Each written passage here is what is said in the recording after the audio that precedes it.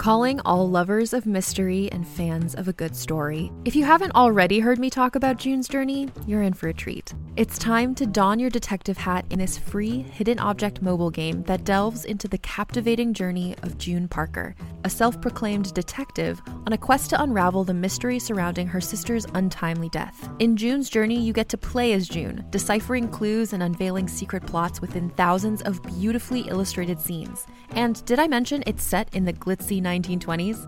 New chapters are added weekly, so you will never run out of new thrills to uncover, and you can also personalize and decorate your very own Orchid Island where the story takes place. How sharp are your detective skills? Find out when you download June's Journey on your Android or iOS device, or play online via Facebook Games. Your detective journey awaits. Rogues of the Black Fury, Episode 9.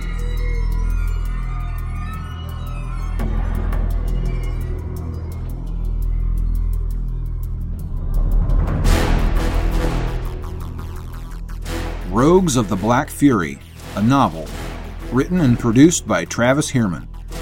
This novel contains violence, adult language, and mature situations. Listener discretion is advised.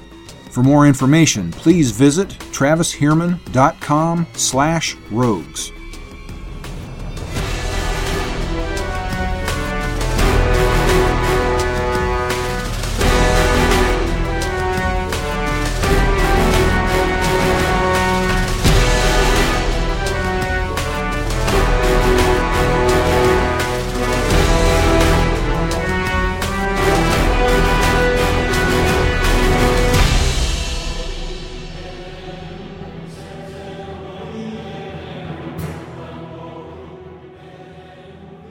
Chapter 12. Janice's blood was trained for war and conflict, not skulking the dark bowels of the earth. He was not a cutthroat or a sneak thief, stalking through the dark to slit throats and pilfer strong boxes. Steel against steel, muscle against muscle, will against will, those qualities had made him into the man he was, had given him the means to seize the title of Grand General and to hold it. He was not a religious man, but even he could feel the absence of the sun's countenance and warmth. These dark caves had never seen the light of the sun or the moon. They were dank, forbidding places, devoid of life or hope, places where men were not meant to walk. This domain belonged to Hek, the Dark Sister. As a boy, he had imagined that the underground led to Hek's torture chambers. He stopped again to listen, but he heard nothing except sounds of dripping water in his own heart. The strange stone fangs springing from the floor and ceiling cast monstrous shadows in his lamp's feeble light, like netherworld spirits taunting him, cavorting in the unspaces he could not quite see, concealing the faceless conspirators. "Damn it, man, get hold of yourself." If he died down here, someone else would claim the epaulettes of the Grand General, and Kuska would go on. He was well aware of history's implacable march. Some leaders mistook believing that the entire world, indeed civilization itself, would collapse if they died or fell from power, that they alone stood between order and anarchy. Not so. Those who remained would simply pick up and go on. Some things would change and some things would not. Kuska would go on without him, and he would be just a father who lost his daughter to the dark tide of politics and evil. Since he did not know these endless winding passages, he had been lost from the moment he set foot outside the finished walls of the underground. But these caves must open somewhere. The flickering of his lamp told him of the movement of air, and at times he caught the whiff of the sea. There was still the blood trail, even though it grew ever fainter. For hours Janus made his way through tunnels narrow and wide. At times he was forced to squeeze on his belly through tight, jagged slots. His face dripped with sweat in the cool moisture of the caverns. When he came to forks in the tunnels, he used the point of his sword to carve arrows in the soft limestone to indicate the direction he had taken. 3 times now he had made loops and found himself at a fork he had already passed. His path took him downward, deeper into the cold, dark earth. He passed pools of water gathering below rivulets from the ceiling and walls. Thirst made itself known to him, but he ignored it for now. Time enough to drink later. Strange how only a simple kidnapping was required to shake his authority. Perhaps it would be better for him if he had not loved Bella so. Perhaps if he could just forget her as if she did not matter, as if she was just another faceless victim amidst endless strife. Would that make him a better man? A new sound filtered through the rock, a deep rumble felt as much as heard, but not steady, surging. A cave-in? The noise waxed and waned, but did not cease. The sea, beating itself into foam against the rocks on the southern edge of the harbor. He stopped to sniff the air. Had it grown moister? He touched the wall and felt the dampness on his fingertips. Renewed vigor coursed through him as he realized the sound of the sea grew louder as he walked. His pistol grip was warm as his own flesh. He had carried the weapon for hours. The tension in his grip increased with every step as he moved toward the sound with faster steps but greater care. The passageway snaked and narrowed and undulated, but the noise grew louder until the passage yawned into a large chamber. The air in the chamber was cool and misty, and waves lapped against rocks. And voices, echoing from the lofty stone ceiling. He retraced his path and set down the lamp, not wishing to announce his presence with light in the darkness. He pulled his second pistol and proceeded into the blackness. The disappearance of the close echoing sound of his breath told him when he had left the tunnel and entered the cavern. His eyes adjusted to the darkness. A faint, wispy column of light painted a silvery spot on the cavern floor. Moonlight shone through a tiny opening in the rock, perhaps no larger than a fist, and turned the constant trickle of water from above into a string of falling pearls. The faint light silhouetted a large rock outcropping, and he slid silently alongside it. The glow of the tide pool, pale, faint light filtering up from below. The chamber was perhaps 50 paces across, 70 paces long, a rough oblong, with nearly half of the far end taken up by the lapping tide pool. Janus's hiding place lay perhaps 30 paces from the voices. He could not discern the exact shapes from shadows, but he believed he saw 2 or 3 men standing together. 2 voices spoke in Farthi. He did not speak it fluently, but he knew enough to understand a simple conversation. At least it sounded like Farthi, but he could understand precious little of this speech. The Farthi culture valued social hierarchy and conformance above all things, as proscribed by the tenets of their religion, and the establishment of social rank was built into their speech with varying degrees of honorific or humble speech. Superiors talked down to subordinates. Subordinates humbled themselves before their betters through words and actions, and the priest-kings spoke down to everyone except themselves. As Janus listened, he found the speech so full of honorifics that he could understand very little. The language sounded archaic. Boat, master, next, sleeping, kill, Alcott, blood. It sounded like language read from the Farthi Holy Zaraf. Janus peered close to discern details about the men. Yes, there were definitely 2 of them. Their silhouettes stood clearly now against the pale swatch of seawater. In the coolness, he caught a whiff of sweat and realized he had perspired through his uniform. He had been wearing these clothes for more than a day. The fine wool jacket was sodden and smelly, and he imagined that the men would soon perceive his presence through stench alone, but he dared not remove it. Its dark blue would help conceal him. The white linen undershirt would announce his presence like a flare. Had he ever smelled this rancid before, even in the heat of summer and battle? His plan of action was simple. He needed information, so he dared not kill them both. He would watch, listen, attempt to determine the superior among the 2, then kill the subordinate and disable the superior. He had the advantage of surprise. For several more minutes he listened to the 2 men speak, and he gained the impression that they were waiting for the low tide, whereupon they would take their small boat, which was moored to an outcropping at the edge of the tide pool, and exit into the harbor through the passage that was now filled with seawater. One of the men appeared to be favoring an arm. The spot of moon brightness crept across the floor as Inanna made her track across the heavens. The men sat on the rocks near the water's edge, and the conversation ebbed. The wounded one leaned back to lie against a large stone, using it for a pillow. They looked relaxed, inattentive, simply waiting for their chance to complete their escape.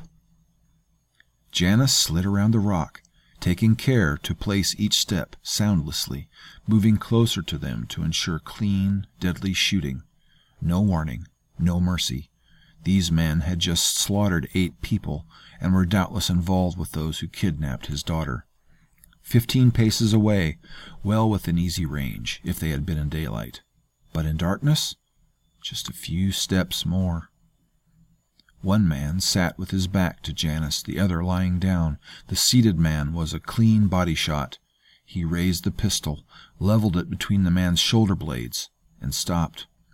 The muzzle flash would destroy his night vision, and he might miss the second shot.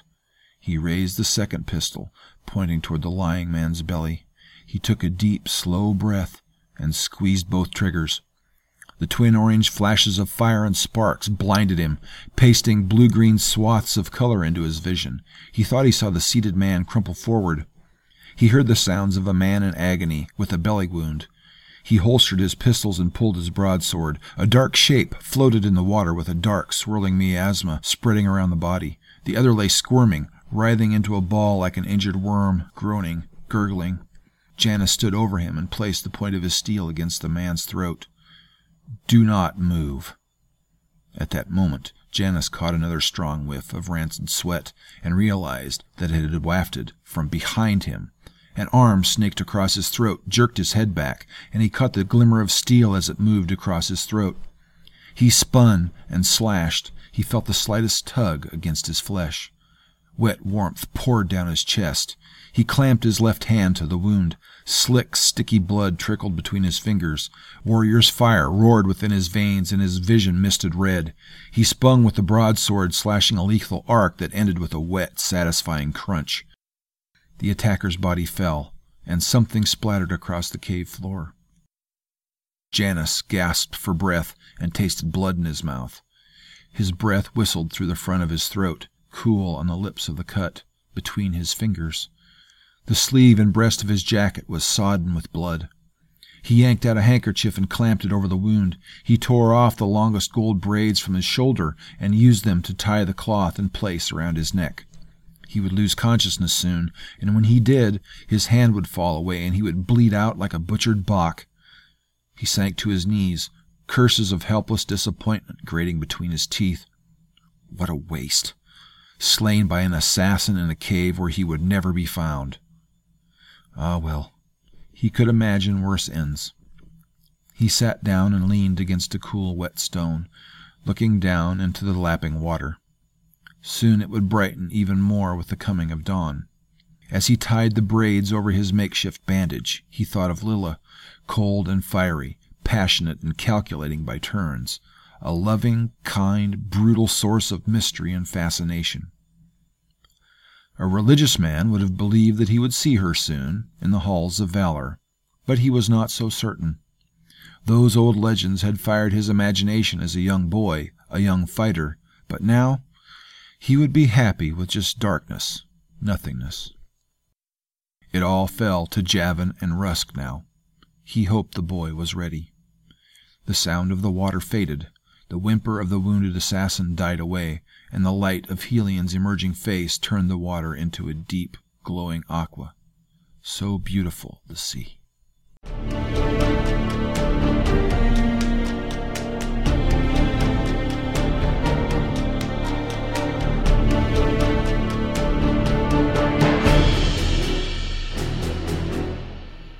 Chapter 13.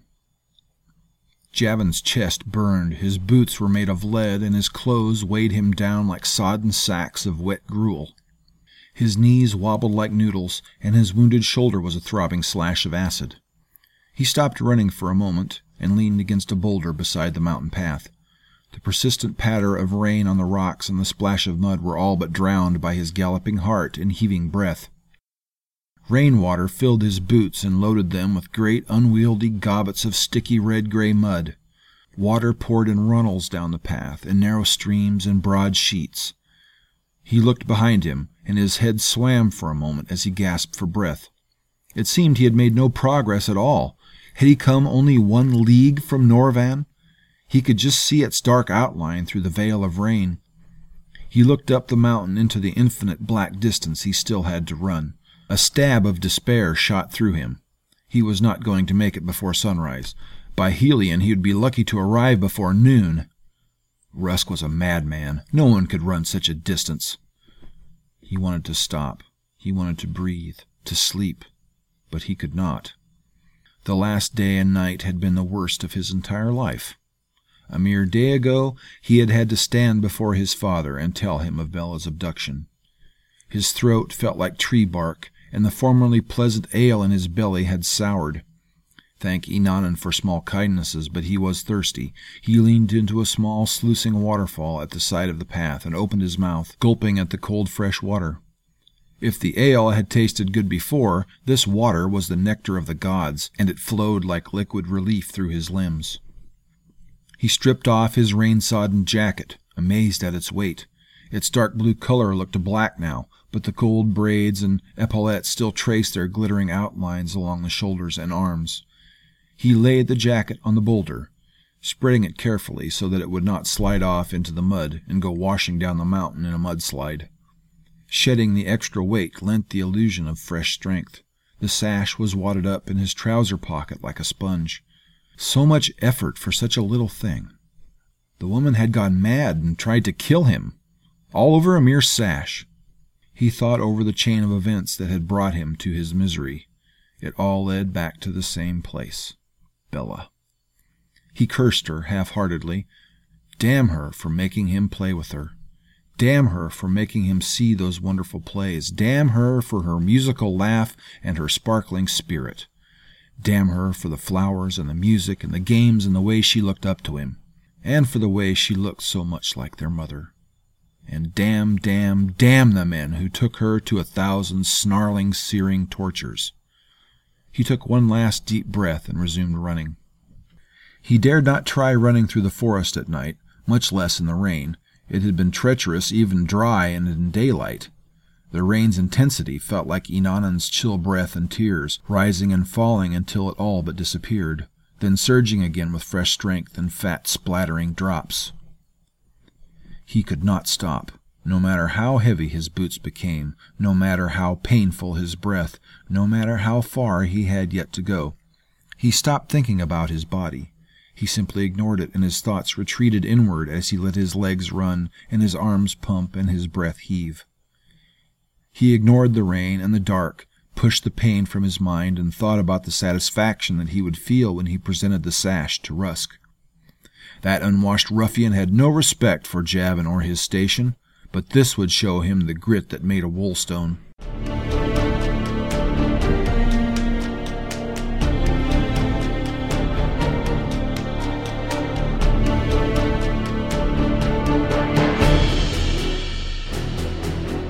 Farther up the path, the glow of Inanna's face through the clouds in the distant west. Soon it would be morning. Did he have time? He had climbed halfway up the mountainside now, perhaps 1.5 leagues yet to run. If he could just keep going, he would be there by daybreak, but he had to run. Through pain and rain and a madwoman, an alluring, fascinating madwoman to be sure, he had come too far to give up now. Just keep going. He glimpsed a stone, only a split heartbeat before it struck him in the forehead. Just a dim, gray, roundish blur flying out of the darkness, and then the sun exploded in his brain.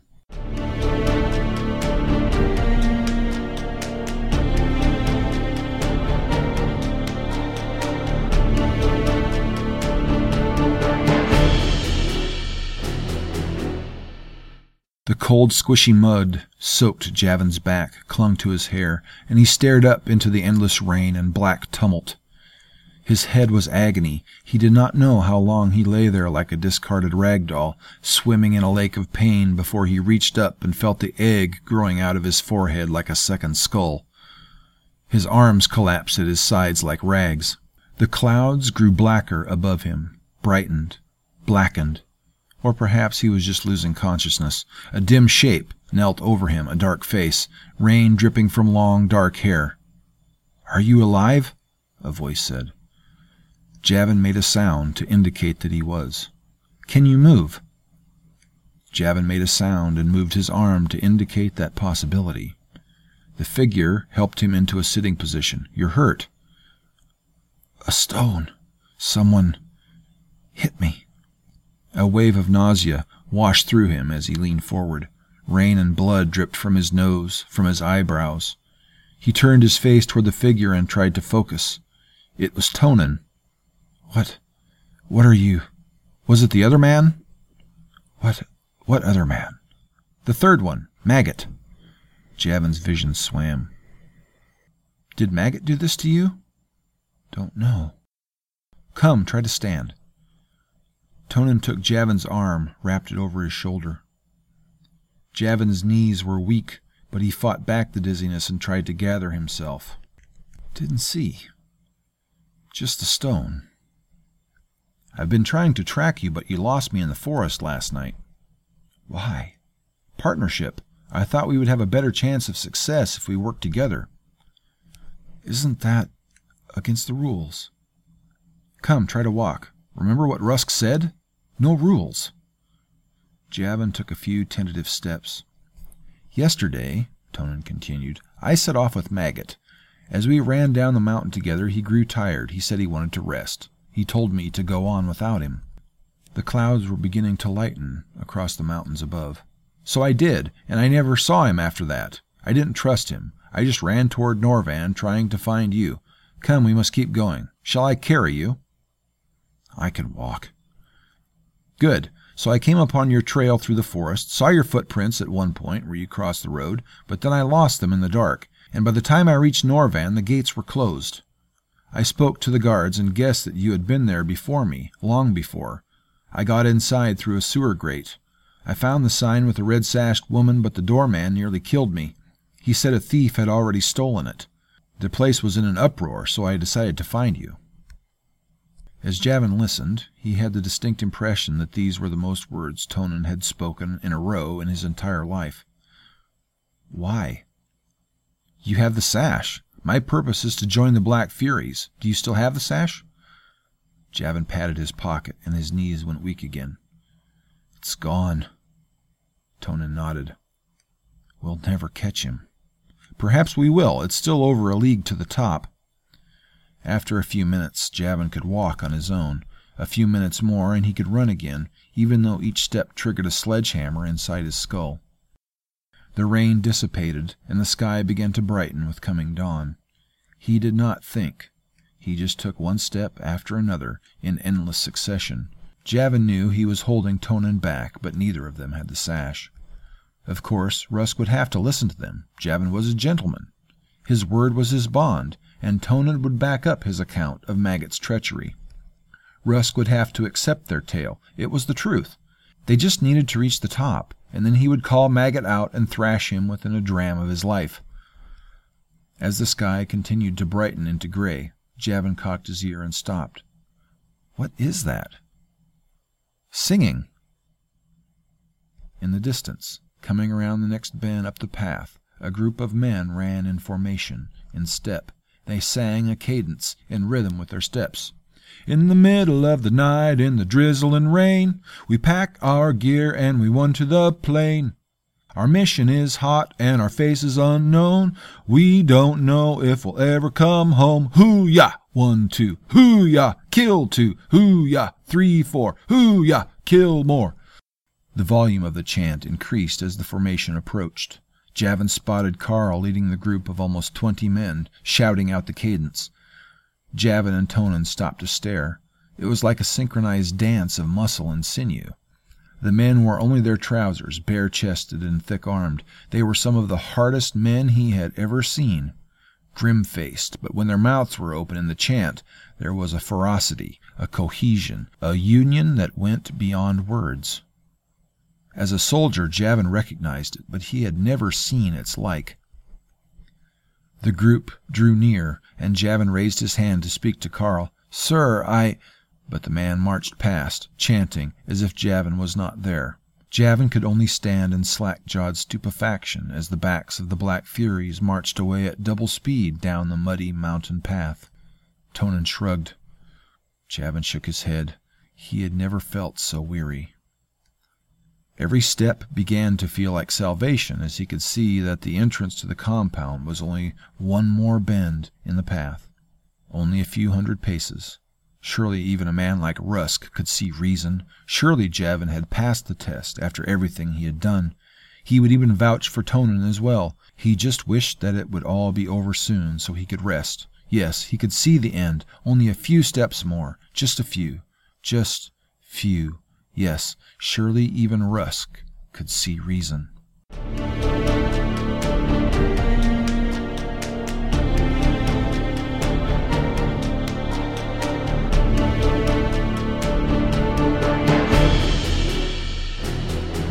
"You failed," Rusk said, standing before them like an obelisk, a boulder, a continent.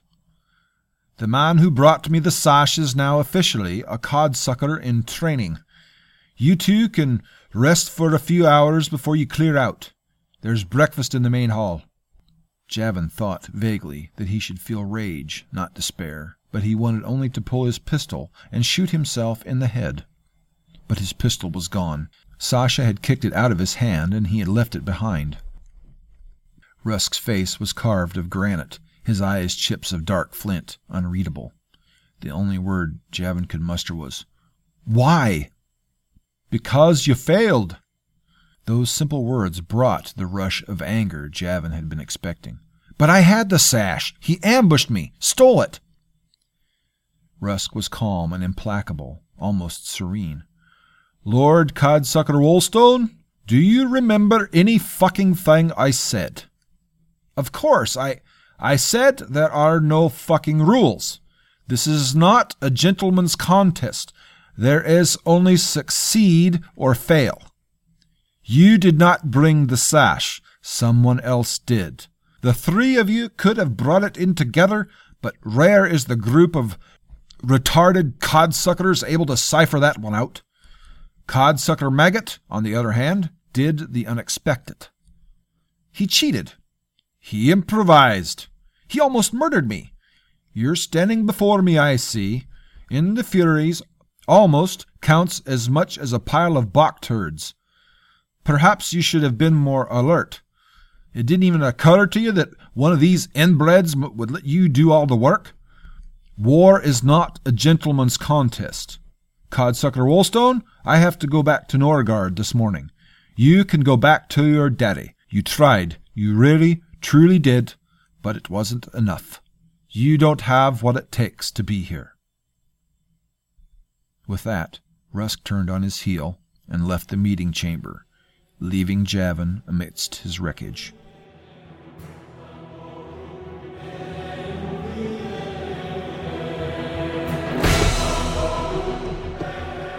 Thank you for listening to Rogues of the Black Fury by Travis Hierman. If you enjoy the story, don't be shy. Let me know. I would love to hear from you. And don't forget to go to this podcast's homepage and click the donate button. Give whatever you like, but is $4.99 really too much to ask for this many hours of entertainment? Rogues of the Black Fury is released under a Creative Commons Attribution Non-Commercial No Derivatives license. I encourage you to copy it and give it away to all your roguish friends. Just don't change it or sell it, or the Black Furies will soon be coming after you.